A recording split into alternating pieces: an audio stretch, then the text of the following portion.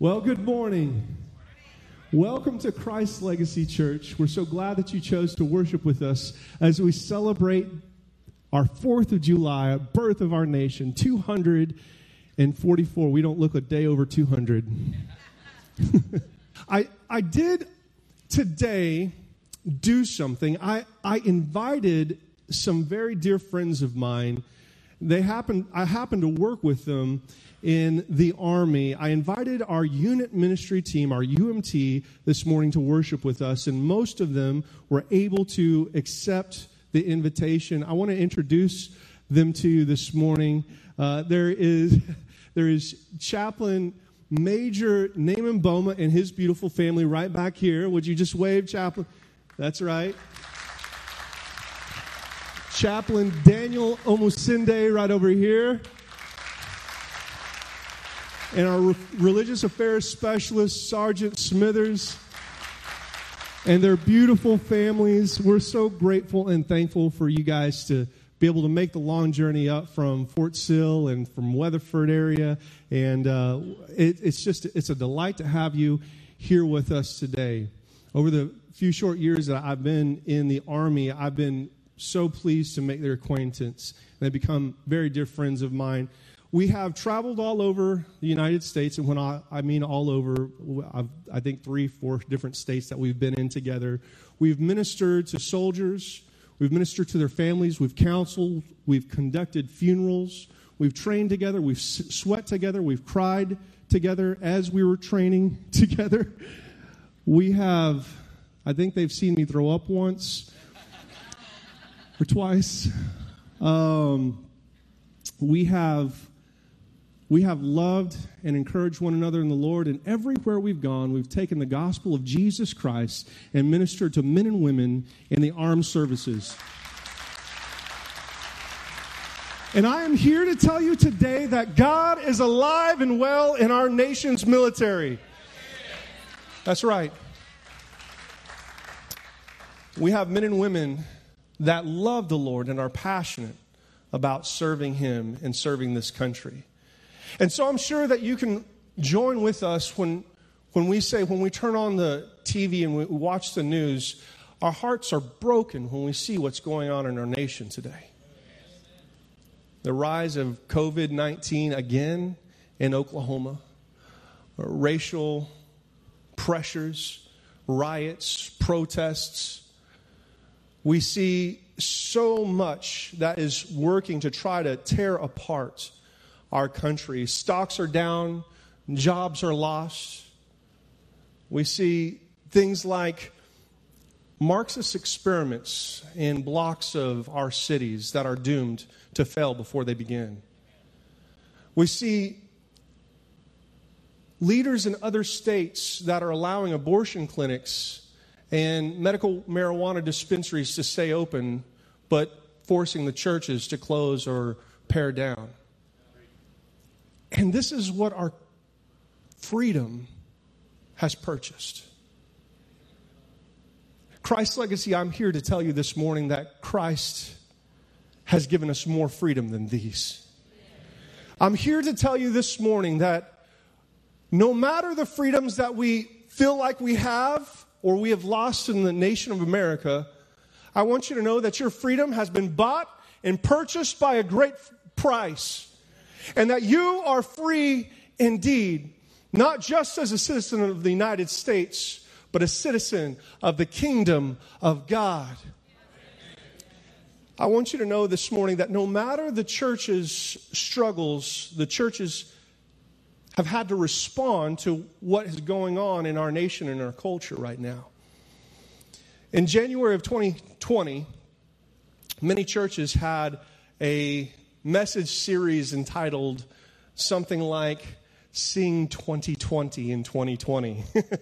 2020 vision for 2020. And 90 days later, every one of them wished they could take that back.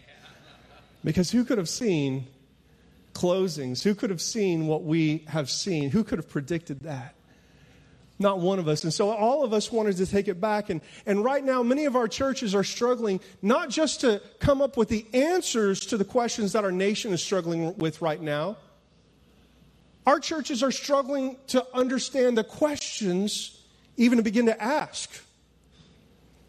The church right now should be a church that brings unity. A church that stands in one voice and in one heart speaks freedom into our nation, speaks and shares the gospel message with our nation. But instead, many of our churches scratch their heads and have bought into cultural movements and cultural causes, forgetting that the only cause that we need in the United States is singular, and that is the gospel of Jesus Christ and the freedom that He brings to the hearts and lives of the individuals that bend their knee to Him and say, God, we need you. We can't do it without you. But instead, we have taken on cultural causes, and we've asked our people in our churches to fight for social causes, social justice, or racial justice. But I want to tell you this morning that we just need to present the gospel, because the gospel speaks for justice for all.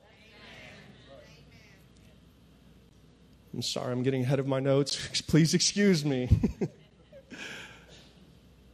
You see, the church right now is struggling, and many in the church think that it's a problem with the right or the left, but I'm here to tell you this morning that it's not a problem of the right and left, but it's a problem of the church not understanding right from wrong. The church not understanding the difference between sin and righteousness. The church not understanding between love and hate. I want to tell you this morning that we are called to be one. We're called to allow the Holy Spirit to come into our hearts and lives and fill us with the kind of love that loves everyone and that desires to see justice, that desires to see mercy in the hearts and lives of every citizen of the kingdom of God. In a time where the church needs to be recognized in the world, to be the light of a city on a hill, to be the salt of the earth, unfortunately, the world looks at the church and can't recognize who they are from the rest of everyone else. John chapter 13, verse 35, we find that Jesus tells us exactly how to be recognized among the world. Jesus says, by this all will know that you are my disciples if you what? Love one another. I want to tell you something, that we are called to love every person that we come in contact with. But here in this verse and in this context, Christ is making a distinction. He says that you will be recognized and set apart from everyone else by the way that you love other people in the household of faith. Other people in the church. And here in America, there are so many splits and so many divisions, even inside of the movement of Christ. But we are called to be unified and love each other. Love the person on your right and your left. Love the person in the front and in the back of you. Love the person that attends the Baptist church and attends the Church of Christ and the Anglican church. Love the Methodists, even though they beat us to the restaurants every now and then. We're called to love our brothers and sisters in Christ, and it's in that the world will recognize that we are His disciple. Do you know why that's true? It's not just because it's in the Word of God. It's true because it's true. It's true because the rest of the world doesn't love anyone else outside of their group. So when the world sees that we have tremendous love and honor and prefer one another, the world will recognize there's something different about them. But Christ goes on in John chapter 17, starting in verse 20. He explains in His last prayer, for his disciples and for the rest of the world before he is taken up. He prays something that is pretty amazing. This is the last prayer he prays. He says, I do not pray for these alone, but also for those who will believe in me through their word. He's talking about the disciples. He says, I'm not praying only for the disciples, but for those that follow after them. That's you and me. And he says this, that they all may be one. Say one. As you, Father, are in me and I in you, that they also may be one in us, that the world may believe that you sent me. Church, can I tell you something? That Jesus' priority, his top number one prayer is that his church, his bride, would be one, just as he is one with the Father. And if it's true then, it is true now in these United States of America. Our church must unite with each and every church under the one cause of the gospel of Jesus Christ and declare to the people that we may not understand what you're going through. We may not understand all of your problems, but we know where salvation is, and we know where freedom is, and we know where the chains of bondage can be broken, and it's found at the Calvary, at the foot of Calvary, at the cross of Jesus Christ. Come on, somebody. Jesus desires for us to be united, church, in these United States. We stand not for racial justice, not for social justice, but justice because God is full of justice. He's not just full of justice, God is eternally justice. It's so hard for us to even imagine, but God is not just all justice, but he is also all love. And it's in him that we receive what we need. It's in him that we live, that we move, that we have our very being. And when we grab a hold of the love that God offers and the justice that God offers, then everything else in our culture will begin to follow suit exactly how God has designed it. The title of the message this morning is The American Condition, and we are in a condition this morning. While the church certainly has its issues, I think we would be wrong not to point out the strengths of our church. Not just our church with a lowercase c, but our church with a capital C. Because the church, especially in America, has been the most effective change that the world has ever seen. We've sent more missionaries than any other church. We have given more generously as a nation than any other nation. And the church has struggled, the church has suffered for the cause of Christ. The missionaries that we have brought in the past 2 weeks have underscored that more than anyone can imagine. I just recently spent a meal, sat down with a missionary from Europe. And I would call out his name, but for the sake that we are on the internet, I don't want to illuminate who it was, but we've had him here speak before. And I said, I'm going to be speaking about America in the next few weeks, but I want to sit down with you and make sure that I have an opinion and a viewpoint from a missionary that is from America, but maybe not live in America, that loves our country, but can see us for who we are.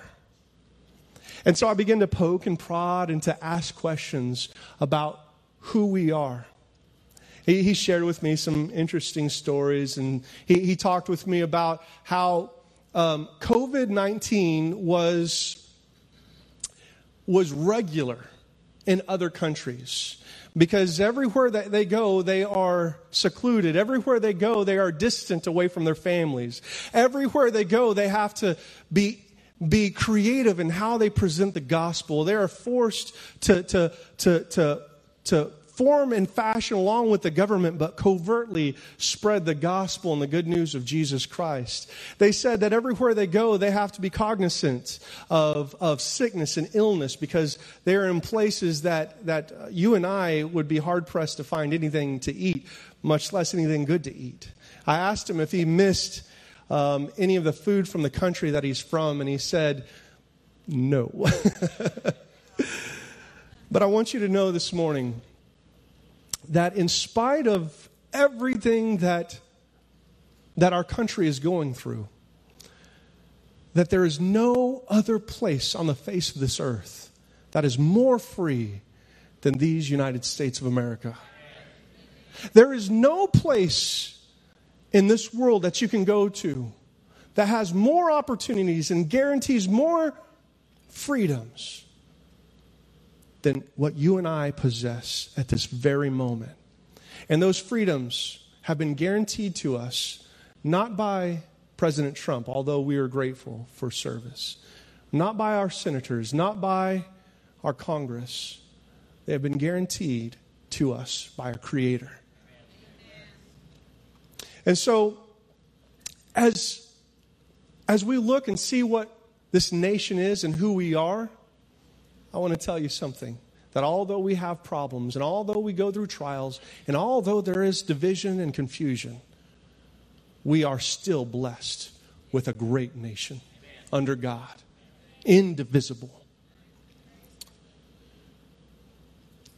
While there are plenty of opinions about the problems that America and the church faces this morning, I think we would be negligent in our duty not to open the Word of God and see what God says to our nation this morning. So if you would, turn in your Bibles with me to 2 Chronicles chapter 7, starting in verse 12. And as you're turning there, you may also want to follow along in the Bible app. For our guests this morning, if you have the YouVersion Bible app, all you have to do is click on the Bible app, go to the little menu button that says More, click on Events, and locate Christ's Legacy. And you can have all of our notes here today. But as you're turning there, while you're joining us, I want to give you a little bit of context behind the passages that we're about to read. The first thing that I want to tell you is that the Israelites, this is the Old Testament, we turn into 2 Chronicles, the Israelites were a very proud and wonderful, beautiful nation that was ransacked by the Babylonians. The Babylonians came in and they ransacked them. They destroyed their cities and took many of them captive, the very best and the brightest captive. They exiled them from their communities, from their cities, from their country. They brought them to build a Babylonian empire.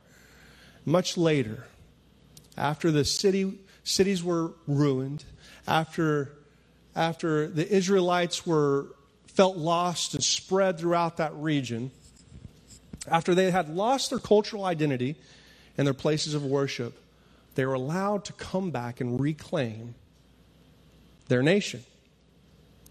And so they enjoyed time, a golden age, a golden era under King David, who won battles and captured the city of David and claimed it as his own. That's why it's the city of David, Jerusalem.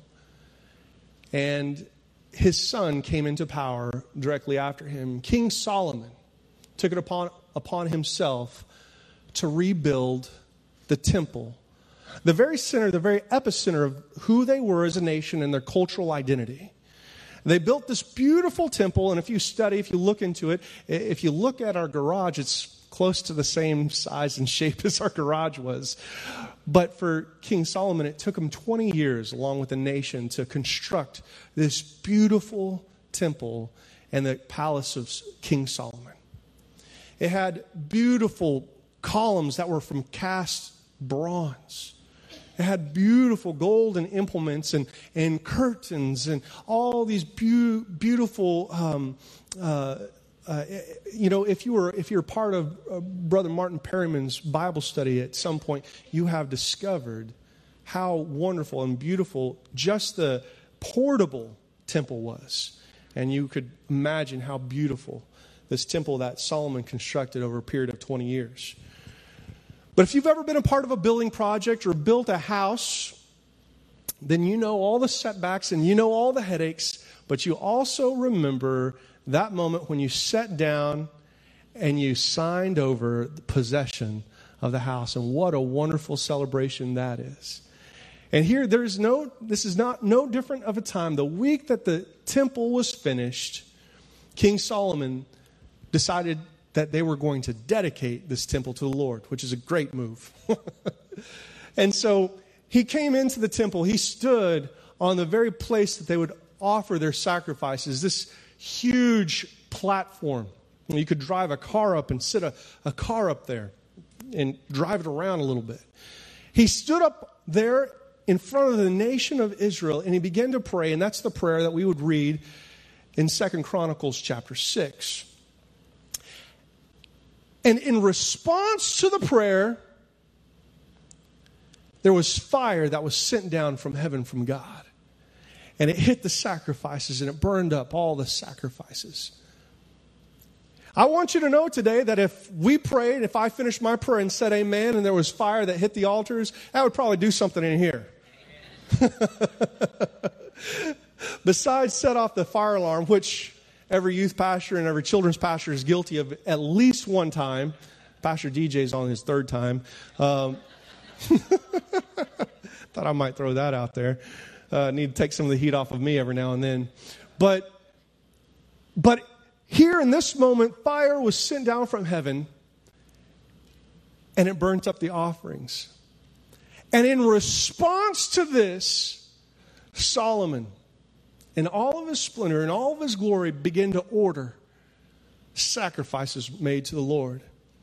And the sacrifices that he made to the Lord were 22,000 head of cattle and 120,000 sheep and goats. This was not a little celebration. This was a major ordeal where Solomon wanted to recognize and dedicate a temple to the Lord. And so he offered such a tremendous sacrifice. And for the next 7 days, the nation of Israel had a festival, a huge party where they celebrated the temple being back among them, God's presence being among them, the glory of God being there located with them. And then the Bible records that Solomon sent the people home filled with joy. Usually what that means, and scholars would debate this, but many times kings would send their people home with what they would refer to in the Bible as a date loaf, raisin cake maybe. And this was because, it was widely held believed that it was an aphrodisiac. They said, it's party time. Let's expand the nation of Israel. So today, at the conclusion of church, we had Father's Day last weekend, so a lot. Anyway, Lord bless me. And this is exactly where we pick up our text this morning. At the conclusion of the celebration, at the conclusion of the building project, at the conclusion of the palace being built, one night, the Lord met with King Solomon. Verse 12, then the Lord appeared to Solomon by night and said to him, I have heard your prayer, and I have chosen this place for myself as a house of sacrifice. When? Somebody say when. I shut up the heavens and there is no rain, or command the locusts to devour the land, or send pestilence among my people. If, somebody say if. Somebody say if. Say if. My people who are called by my name will humble themselves and pray and seek my face and turn from their wicked ways, then, somebody say then. Say then. Say then. I will hear from heaven and I will forgive their sins and heal their land. Heavenly Father, we welcome you, God, to challenge our hearts to receive your word this morning. Lord, I pray, God, that your word does not fall on deaf ears and a closed heart, but instead, Lord, that you would open our eyes, open our ears, and open our heart to receive your word so that we would be forever changed, never be the same again. In Christ's name we pray. Amen. This is a famous passage of Scripture that many of us have come to recognize over our time. as Christians. On this day, as we celebrate our nation's 244th birthday, many of us in our churches will use this exact passage of Scripture to challenge Christ's people to do what we should be doing each and every day, walking in fellowship with Christ. What our nation needs more now than ever before is not better N95 masks. Our nation doesn't need more defunding of the police. Our nation doesn't need more Chazes. Our nation doesn't need more justice or more peace. What our nation needs more now than ever is not to be just a nation 1 year older, but one nation born again for the cause of Christ. But here we find that God is telling us something more specifically than just that. You see, this promise was made in Scripture to the nation of Israel concerning the temple of God. But some scholars would argue the fact that this nation, this promise was just for that nation at that time in that specific context. But I want to tell you this morning and encourage you with this, that our God calls us by His name. That our New Testament, as we read our New Testament, we find that Paul reminds us that committed followers of Christ Jesus are God's temple for the Holy Spirit, that He is fashioned and formed with His own hands in Acts. I want to remind you that His promises are the same yesterday, today, and forever settled in heaven and in our lives and in our hearts. So as we read this text this morning, I want you to know that the promises made for them there and then are for us now and here, and for our nation, and for our homes, and for our families, and for our situations. Somebody say amen. Come on. Amen. God calls us out as His people. But some would, as Christians, say, what about Hollywood? If only Hollywood would change. Or if only abortionists would change. Or only pornographers would change. Or only politicians would change. Or if only social leaders or other pastors or other churches would change. But God here is not calling those to change. God here is calling His people to change. He's calling you and I to embrace change, to embrace the challenge that He has laid out with a conditional clause. If only my people. Now, here a conditional clause is very simple to understand. The conditional clause is at least two parties, and here the first party is God that initiates the conditions. And the second party is the nation of Israel and everyone that would be called by name after the nation of Israel. And it's an if-then statement. You can always recognize conditional clauses by if-then statements. If you do this, then I will do this. If I do this, then you do this. And some if-then statements or conditional clauses, man, I sound like, those small fine print at the end of a drug commercial, man. I'll tell you what. But if the individual clause sometimes will not feature an if-then statement, but you can insert it there and it makes sense. And here God gives us a conditional clause. Now it may surprise many of you to find out that my children know what conditional clauses are. Some of you are saying, well, talking like that, it really doesn't surprise me very much. But they may not know what a conditional clause is, but they sure know how it works. I came home the other day.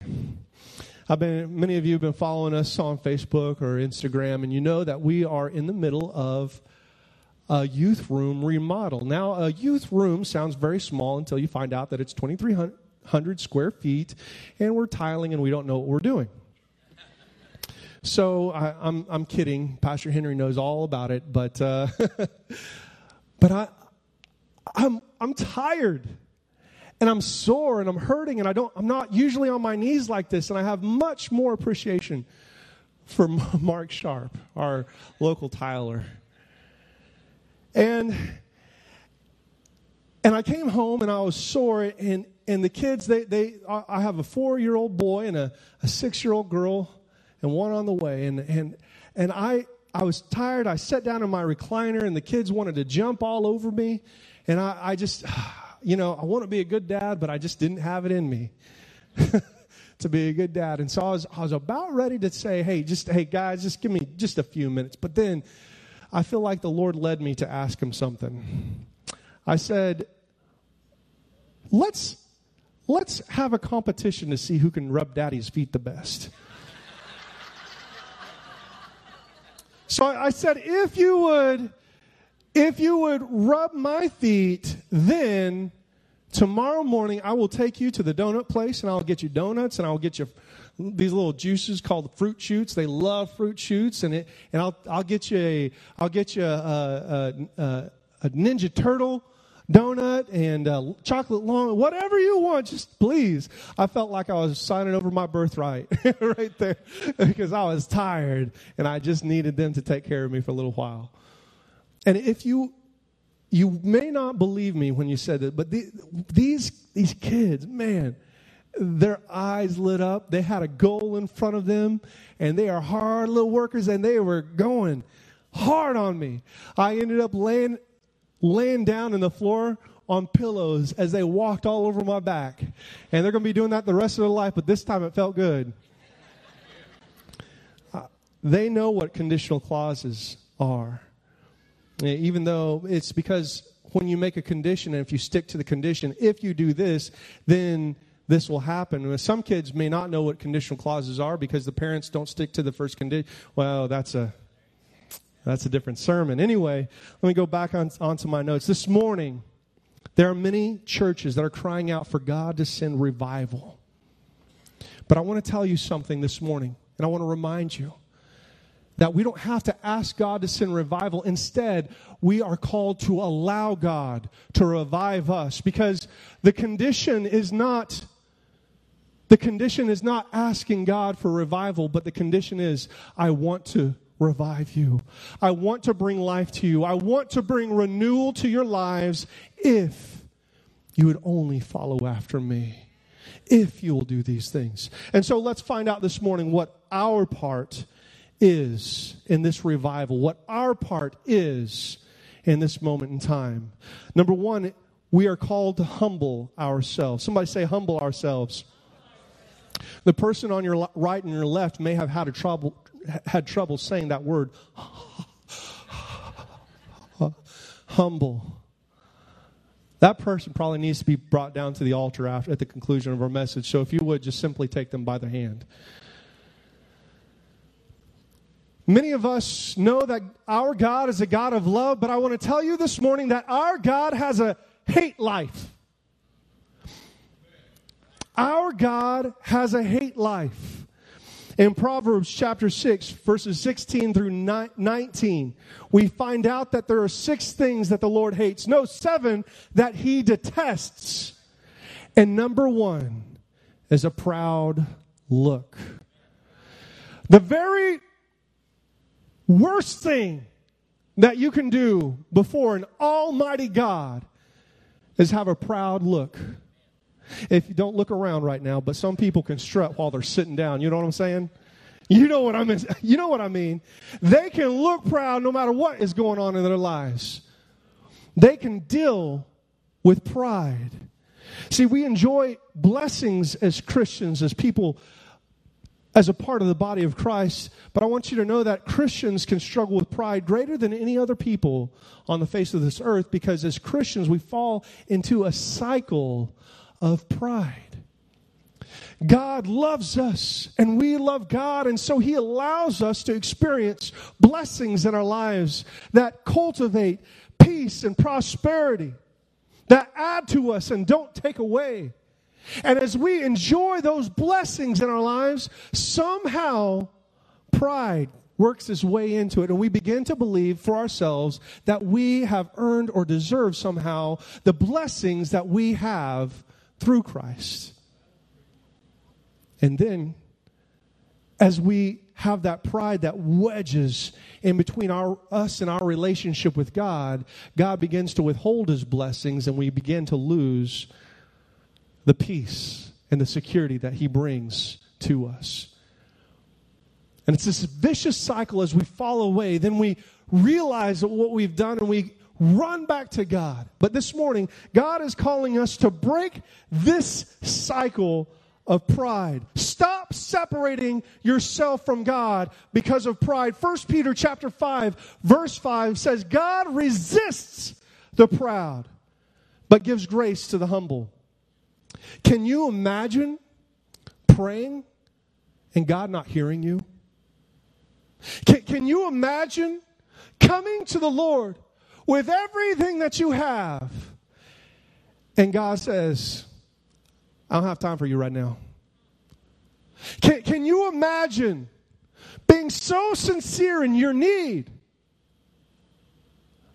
but talking and feeling like your prayers are hitting the ceiling? Many of you listening to what I'm saying right now and maybe joining us online can't imagine that, because that's something that you've dealt with. That's something that maybe you're going through right now. And I want you to know that it's a horrible thing to be resisted by Heavenly Father that loves you so much, but He will. Not because He likes to play games and manipulate you, but because we like to play games and try to manipulate Him. Because we want what we want, but we're not willing to submit ourselves under His lordship of Christ Jesus. We are called this morning to come to Him.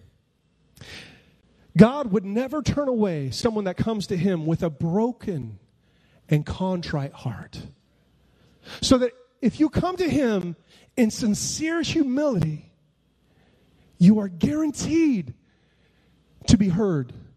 You are guaranteed to have an audience with an almighty God that loves you, and you'll be received and heard and cared for. God desires for us to humble ourselves. Can God humble us? Yes, He can. Should we pray that God humble us? I'm going to say no. I don't want none of that. I don't want that in my life. I want to come to Him out of my own self. Because I want to remind us that the Bible tells us that one day every knee will bow and every tongue confess that Jesus Christ is Lord. But I don't want to wait till one day. I want to do that now, when it's my choice. We are called not as a nation, but as a people of God to humble ourselves. Christ's legacy, if you struggle with pride, here's how you might identify. Here's how you might realize that you're struggling with pride. If you are able to assess everyone else's problem around you and know exactly what to do and exactly what to say, but your life seems to be falling apart, you might be dealing with pride. I don't know, it might happen. It kind of sneaks up on you. When you get angry while you're watching the news and want to tell everybody what to do. But you have your own divisions in your family. You have own divisions in people that you don't want to even sit by in church. You might be struggling with pride and not even know it. We're called to repent of our pride. Number 2, we are called to pray. Somebody say pray. That's as close as some of y'all gotten to praying this whole week. That wasn't even in my notes. That was for free. That was a reflex. If I asked some of us to raise our hands to identify if our prayer life was satisfactory to our own expectations, not just to God's, but our own expectations, I would suspect that a large majority, if not entirely, none of us would move, but every one of us would leave our hands directly by our sides as if not to call attention to us. Because prayer seems difficult. It seems difficult because it is foreign to our human nature. But as Christians, is exactly what we are called to do. We feel ashamed and betrayed by our own efforts as we pray, because we realize that we don't pray not just like we should, but as often as we feel we should.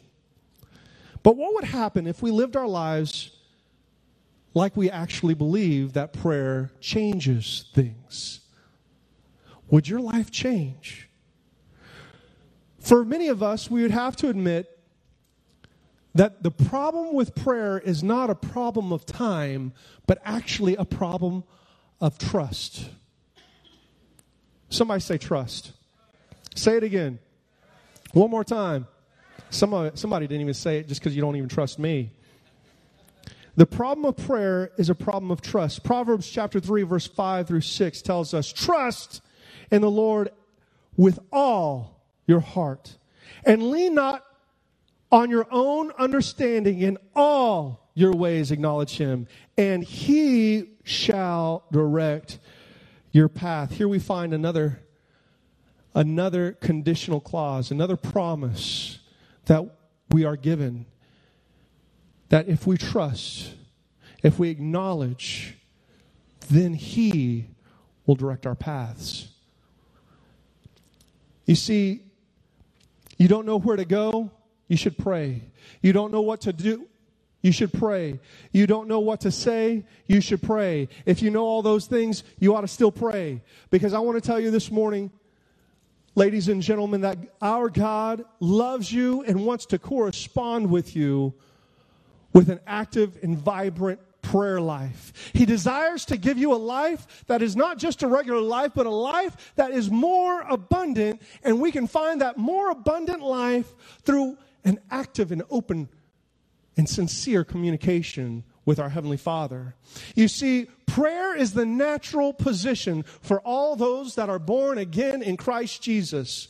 And prayer is not a weapon of the enemy against us. Some people need that heard one more time. Let me explain that and break that down. Some people feel like prayer is a weapon that the enemy uses against us. When we come to the Lord and we pray, we feel guilty because we didn't pray enough last week, and we didn't pray yesterday, or we're not satisfied with our prayer life, or when we pray, our prayers don't feel like they're being answered. And so when we pray, we get filled with guilt. We feel ashamed because we don't know what words to say. We don't know how to say them. And so the enemy takes the weapon that is made to use against him and beat him over the head. He takes that weapon away from us and begins to work it over our head. But I want to tell you this morning that greater is he that is in us than he that is in this world. And prayer is our weapon against the enemy of our lives, John 10:10, and not the other way around.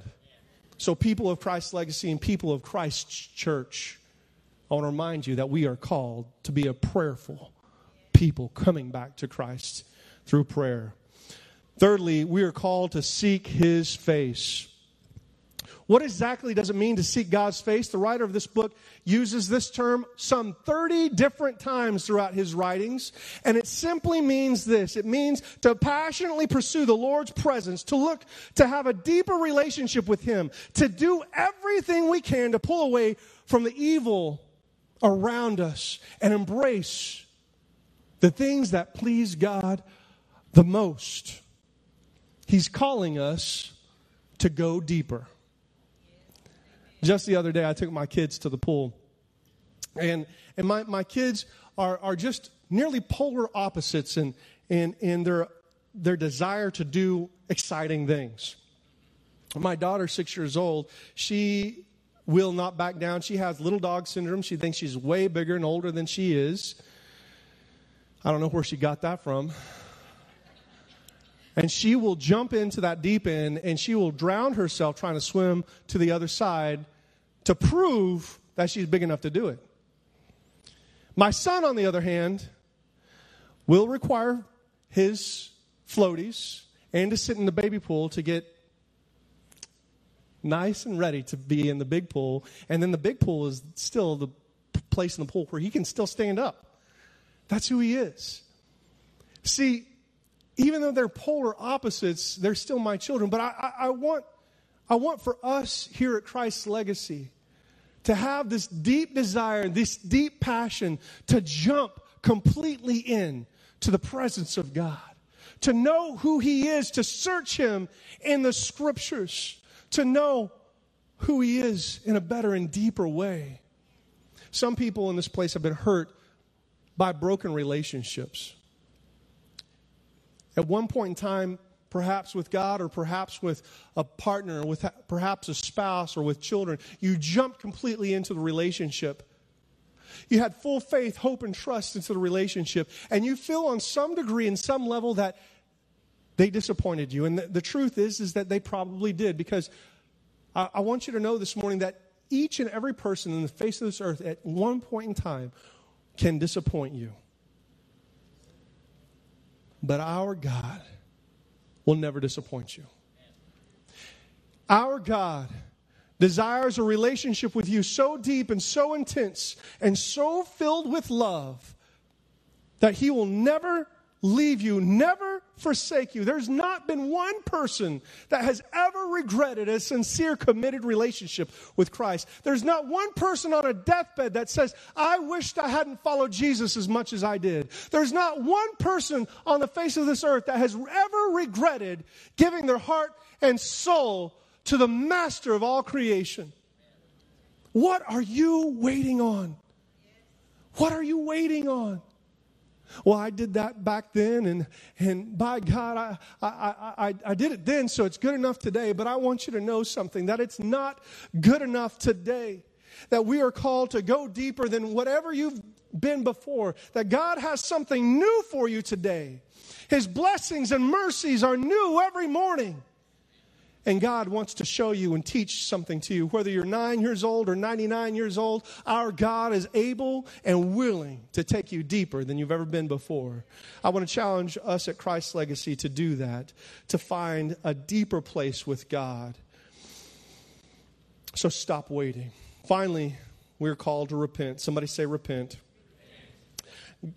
This word repent is featured in this text, although it doesn't actually say repent in the Hebrew. This word is featured as shub. And it means something very specific, which literally means, in Hebrew, it means to go back to where you started from. To go back where you started from. Jesus tells us this better than anyone else in Revelation chapter 2, starting in verse 4. As he speaks to the Ephesian church, the church in Ephesus, he says, nevertheless, I have this against you. He said, you've done so good, and you've done good here, and you've done good here, and you've worked here, and you've called out people that were false prophets here, false teachers here. But this one thing I have against you, and if you don't fix this one thing, then you can't be my people. He says this. He says that you have left your first love. Remember, therefore, from where you have fallen out of love, my church. Repent and do the first work, or else I will come to you quickly and remove your lampstand from this place, unless you repent, unless you go back to where you started. Christ's Legacy Church. As a people of God, not a people of this nation. Not if those there will do it. Not if that other church will do it. If these people in this room and everyone in the sound of my voice that loves the Lord with all of their heart would simply go back to where you started from with your relationship with the Lord. Do you remember what it was like when you first started? That's the equation. That's what we're called. That's what we're challenged to do. We're challenged to remember and to do those first works again. Do you remember what it was like to kneel at the altar and to pray and ask the Lord to be the Lord of your life? Do you remember what it was like to stand up and to be as free as you've ever felt in your life, more free than what you've ever thought you could be?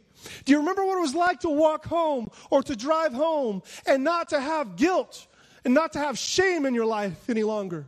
Do you remember what it was like to be excited about coming to church, about seeing God's people? Do you remember what it was like to love and be filled with energy and passion to minister to others that God has called you to minister to? That's your first love. That's the love that He's called us to. He's called us to remember and to do those things again. Christ's legacy. These things don't go away with age. They don't go away because we've fallen away from, they go away because we have fallen away from our first love. They go away because of sin and apathy towards our relationship with the Lord. They go away because of familiarity. What happened to standing in awe of an ever-present God and anticipating what He wanted to do with our life? Would you stand with me all over this place this morning? This conditional statement that we find in the Bible, to humble ourselves, to pray, to seek His face, and to repent, is our conditions to be met.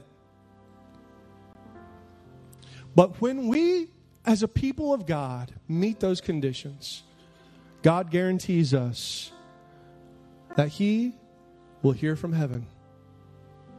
Some people in this place, you've prayed, and you don't feel like God has heard you, that God has received your prayers. I want to tell you something, that these four things, when we do those things in our lives, that He'll hear you.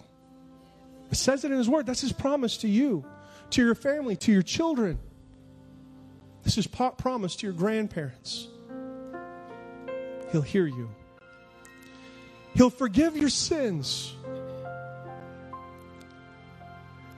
Do you want to walk around knowing that your sins are forgiven, that you're right with God? He will. He'll forgive them all. The Bible says that He'll cast them as far as the east is from the west, never to be held against you again. Don't wait. Humble yourself. Repent. Seek His face. Pray. And your sins will be gone. And finally, He'll heal our land. Do you want healing in your body? Do you need healing in your relationships? Do you need healing for your finances? Do you need healing for your communities? I know that we need healing in our nation. It's not when our nation humbles themselves and prays and seeks His face and repents. It's when our church does. It's when we as people of God do. Do you want revival? Here's how revival starts. You draw a circle on the ground and you say, God, I want this circle to experience revival. And then you step in it and say, God, bring revival here now in me, in my life, in my family, in my house, in my church. And you'll experience it. People of God, this is not 5 minutes down at the altar. It's a lifestyle of prayer. It's a lifestyle of seeking His face and living in humility and love for one another. It's a lifestyle of repentance. So I challenge you this morning. I challenge you. This conditional promise is yours and mine if you'd only accept it.